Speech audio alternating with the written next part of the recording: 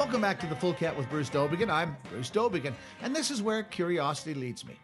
If you enjoy these podcasts, do go to iTunes and look under Not the Public Podcast and subscribe. We're also available on my website, notthepublicbroadcaster.com. In an earlier episode of The Full Count, author and social critic Heather Mac Donald told us about the falsehoods behind the Black Lives Matter propaganda. Heather described how cops were being blamed in the media for targeting blacks, even though they ignore murder rates among black teenagers that are 10 times the combined rate of whites and Latino teenagers. In her City Journal column, she's pointed out that in 2016, just 16 unarmed blacks in a population of 41 million were killed by cops. She's shown how a 20-year decline in violent crime was reversed in 2015, coincidental with the Obama administration's embrace of the Black Lives Matter agenda that blames cops. Needless to say, such candor has attracted the attention of the extreme left that tries to ban such heresies. Students at Claremont College called her a fascist, a white supremacist, a war hawk, a transphobe, a queerphobe, a classist, and ignorant of the interlocking systems of domination that produce the lethal conditions under which oppressed people are forced to live with. Whew, take a breath there. The Atlantic magazine, meanwhile, wrote, "If you believe that the criminal justice system is racially biased, you need to know Heather Mac Donald. She'll mess with your mind and make you either up your political cultural game or admit you were wrong." The pushback against this courageous researcher with real data is why we always enjoy having her here on The Full Count. Welcome back, Heather. Oh, thank you so much for having me, Bruce. I greatly appreciate it. My pleasure. Now, you've written that in 2013 was when we reached critical mass in what has become the dominant ideology at universities for the past 2 decades, victimology, particularly racial victimology.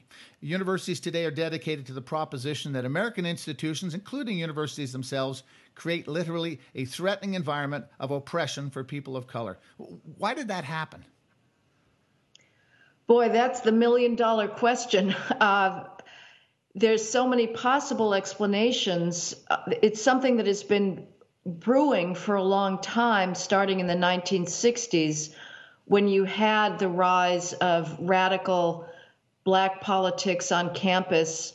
The 1980s saw the rise of radical feminism on campus. Both movements took square aim at the canon, at the wonderful books and works of Western civilization that it is the privilege of college students to read. And instead, these movements, whether it's the race politics or gender politics, put forth the preposterous idea that you can only read books that match your own gonads and melanin, and that students should approach the great works of the past with resentment, hostility, and hatred on the theory that somehow they oppress them to be read. This then, the multiculturalism of the 1980s, which was aimed at the curriculum, then metastasized and took on the college environment itself to argue, again, preposterously, that to be a student on an American campus, if you get to check off an ever-growing number of victim boxes, is to be an endangered species. One of the reasons why this grew up is because there's a codependency between a growing diversity bureaucracy that is costing taxpayers hundreds of millions of dollars a year to support these vice chancellors of equity, diversity, inclusion, the deans of diversity. There is a codependency between this diversity bureaucracy and delusional narcissistic students who act out little psychodramas of oppression before an appreciative audience of diversity bureaucrats whose jobs and the expansion of these sinecures depends on this ludicrous conceit that students of color or females on college campuses today are under literal threat of their lives. I'm old enough to remember the 1960s and remember similar sort of talk on campuses. I think the thing that distinguishes this movement is that somehow they managed to jump the tracks and get the media on side. I think the media back in the 60s and 70s was a little bit skeptical. I think one of the changes this time would seem to me that the media is appreciative of this message and is fully receiving of this kind of message, and has then turned around and put that out for broadcast purposes. Well, Bruce, you're absolutely right. But the additional difference, for sure, the media, which is largely a product of the left-wing academy that were perhaps participating in some of the extraordinary violence of the 1960s against campus administrations, against buildings, against students they disagreed with. So they're the product of this left-wing academy. But the other difference is on campuses themselves, the entire administration, more or less, is on board with the diversity ideology. As I say, there's now this extraordinarily costly bureaucracy in the student services departments, and then separate, even within, say, science departments, they have their own diversity bureaucrats. UCLA, the University of California at Los Angeles engineering department now has its own diversity dean to hound the faculty hiring committees beyond how they're already being hounded by UCLA's nearly $500,000 a year vice chancellor of equity and diversity to hire females, regardless of whether those are the most qualified candidates. So you have now the press backing up this ludicrous conceit that colleges are racist and sexist, and you have college presidents themselves inevitably kowtowing to these ridiculous protesters, announcing penance, announcing reparations, announcing an expansion of the diversity bureaucracy. So there's no room left for common sense and for the pursuit of serious learning. It also seems like, in addition to the media, that corporate America is now being intimidated by this particular movement. We saw a lot of this in the follow-up to the Parkland incident, where corporations were, basically intimidated by the leftist message and are now running as fast as they can away from a lot of their traditional allies.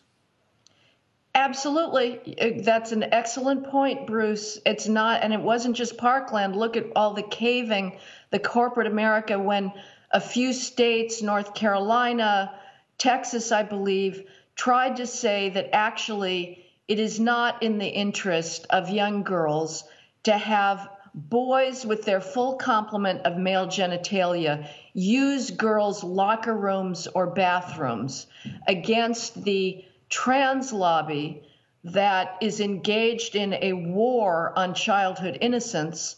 And you had all of corporate America rising up and declaring boycotts of these states. Why is that happening? That's because the human resources departments of corporations are basically mirror images of the diversity bureaucrats on campus, and because corporations are terrified of media criticism, and they are themselves putting up hiring by race and gender. To be perfectly honest, Bruce, when I get a proxy ballot for a mutual fund that I own, I will vote against every female who's on that ballot for the board of directors, not because I think that females are incapable of serving as boards on the board of directors of a corporation, but because I know that corporations are desperate to increase the diversity of their boards, regardless of merit. And so I'm simply not willing to trust that that female who's been nominated is actually nominated because of merit rather than to fill a quota. Yeah, it's a great irony when I hear from any minority group these days saying that it's the oppression, the terrible oppression. I said, if you tried to apply for a job in the government and in universities lately, it's a great time to be a minority. I mean, that's all they want to hire. It's kind of a contradiction. President Trump stunned Hillary Clinton during the election debate when he said he had no use for diversity and wanted a merit-backed system. Has he been able to make any incursions in this? I think he has. And recently there was a huge furor over statements attributed to the Secretary of the Interior, Ryan Zinke, who was reported by CNN for saying, I'm not going after diversity I'm sick of this in the Interior Department. I'm hiring by merit and excellence. And of course, he was quoted as adding in the usual proviso, and that's a way to provide diversity, so he's having it both ways. Right. Now, Zinke subsequently denied making those statements, but I hope he did make them.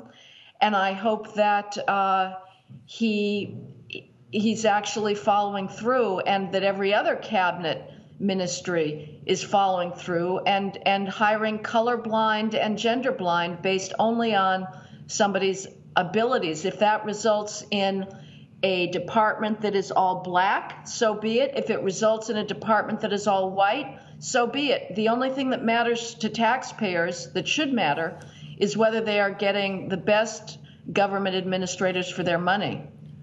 You're listening to The Full Count with Bruce Dobigan. Our guest this episode is author and criminology expert Heather Mac Donald, who is the Thomas W. Smith Fellow at the Manhattan Institute and a contributing editor to the City Journal. We talked last time about the Ferguson effect on policing, and I mentioned it in the intro. Can you quantify the change since 2015, which has shown the statistics going the other direction? Well, we still don't have the full data on 2017 because it takes the FBI quite long to compile all the crime reports from across the country. But 2015 and 2016 were the largest two-year consecutive increases in homicide in half a century. You had about a 20% increase in the nation's homicide rate over those 2 years. And the victims have been overwhelmingly black. There were nearly 3,000 more black males who were killed in 2015 and 2016 compared to what the rate would have been had the numbers stayed at the 2014 levels. Blacks they're over half of all homicide victims, even though they're only 13% of the nation's population. So when Trump called out the carnage in American cities, he was absolutely right to do so. The irony, of course, is that because the carnage is falling overwhelmingly in black neighborhoods, and the irony was that he's called a racist for doing so. The statistics that I think I read in your column, you were talking about 2016, and I think these are FBI statistics, is the number that the unarmed blacks that were killed by police in 2016 is like under 20 people? 16 unarmed black males. And when you go into the background of those incidents, just as in 2015, you find people who were trying to grab an officer's gun, who were violently resisting. So if they were unarmed, in many cases, it wasn't for lack of trying. Anybody who tries to grab an officer's gun is put that officer on notice that he intends to kill him. So that's 16 unarmed black males, about the same number of unarmed white males, out of a black male population in this country of, I think, 11 million. We have about 675,000 police officers nationwide. So the idea that there is an epidemic of police shootings of black males, leaving aside what's the usual epithet, which is racially biased police shootings of black males, I mean, that's ridiculous. But even to say there's somehow an epidemic, leaving out the racism part, is ridiculous. The epidemic that's going on is criminal homicide in black communities, and there has never once been a Black Lives Matter protest when a young child is gunned down in a drive-by shooting. Yeah. The 16 seems like a large number because every time there is one, cable news networks and the newspapers devote an extraordinary amount of attention to them, which, as you point out, they never do in Chicago. I just want to finish up before I let you go. We mentioned Parkland a little bit earlier. You've written about the new data on classroom discipline, teacher bias, and racial disparities in school suspensions. What's happened to discipline in American public schools? Explain what happened in terms of the quotas that were basically put on security people. Well, the Obama administration picked up on a growing trend in academia, as usual, that argued that the racial disparities in school discipline, which are real, Black students are suspended and expelled at higher rates than white students. The academics and the Obama administration argued that those racial disparities are the result of teacher and principal bias. They completely refused to consider, I mean, it was not even within their universe to think about whether those disparities in student discipline were the result of differences in student behavior. That type of inquiry is absolutely taboo in the mainstream media and in the academia and in liberal governments. And so the Obama administration sent out a directive to schools saying that if you have disparate disciplinary numbers, you're at risk of a lawsuit from the Justice Department or the Education Department, and you might lose your federal education funding, which of course is a huge source of money. And so as a result, many schools have stopped out-of-school suspensions and cut way back on in-school discipline. They've stopped working with school police. And all of this effort, and the result has been violence in the schools, violence directed at teachers. Teachers are getting beaten up, their heads beaten into pavement in Madison, Wisconsin, by students who said, well, we can't be suspended. The premise of this effort to squelch student discipline is completely bogus. The fact of the matter is that Black students do act up more than white students. The teen male homicide rate for Blacks, for males between the ages of 14 and 17, Black males between the ages of 14 and 17 commit homicide at 10 times the rate of white and Hispanic male teens of the same ages combined. That's an enormous disparity. The idea that the lack of socialization that produces that homicide disparity is not showing up in class is preposterous. The wilding incidents that we've seen, the flash mobs, the knockout game of Black teens coming up and knocking out white people, strangers, these are all products of the breakdown of the Black family. Kids are not getting socialized to be able to restrain their impulses, to control their anger. It shows up in juvenile crime, and it shows up in the classroom, as any teacher is going to tell you. And so as a result, you're having those good Black students who want to learn and are come to class ready to learn. Their classrooms are increasingly chaotic. Our Trump's education secretary, Betsy DeVos, is now considering whether to repeal the Obama directive that penalized schools for disparate rates of discipline. It's hard to predict which way she's going. It was reported that in a meeting on this topic, she actually said that there is a problem of racism in this nation's schools. That is a very bad sign. It is ridiculous for her to give any support to that idea. There's not a more liberal profession in the country than teachers. Ed school is one long marinade in white privilege theory, in multiculturalism, in social justice. Teachers are not acting out of racial animus when they impose justified discipline on their students. Yeah, you get this contradiction where the teachers' unions are slavish to the Democrats of Barack Obama in terms of their donations. I think one of the top top 7 donors to the last election cycle is the teachers union. And of course, they're the ones who are bearing the brunt of all this. They're certainly not voting their own interests when they follow the Democrats. I've only got a couple of minutes here, so I just wanted to follow up because I'm fascinated to hear your take on the Parkland tragedy. The gun debate hijacked the media, but the truth seems to have been a failure of many layers of policing here. What went wrong? What about we talked about security in the schools. What went wrong, and how does this sheriff keep his job? Yes, I don't know how he keeps his job, but you had a school, Broward County, that had a commissioner that was the leader in this effort to cut back on school discipline. And he was an advisor to Education Secretary Arne Duncan under Obama. And so you had a radical drop in school discipline, the introduction of these usually somewhat preposterous new agey type alternatives to traditional discipline like healing circles and restorative justice.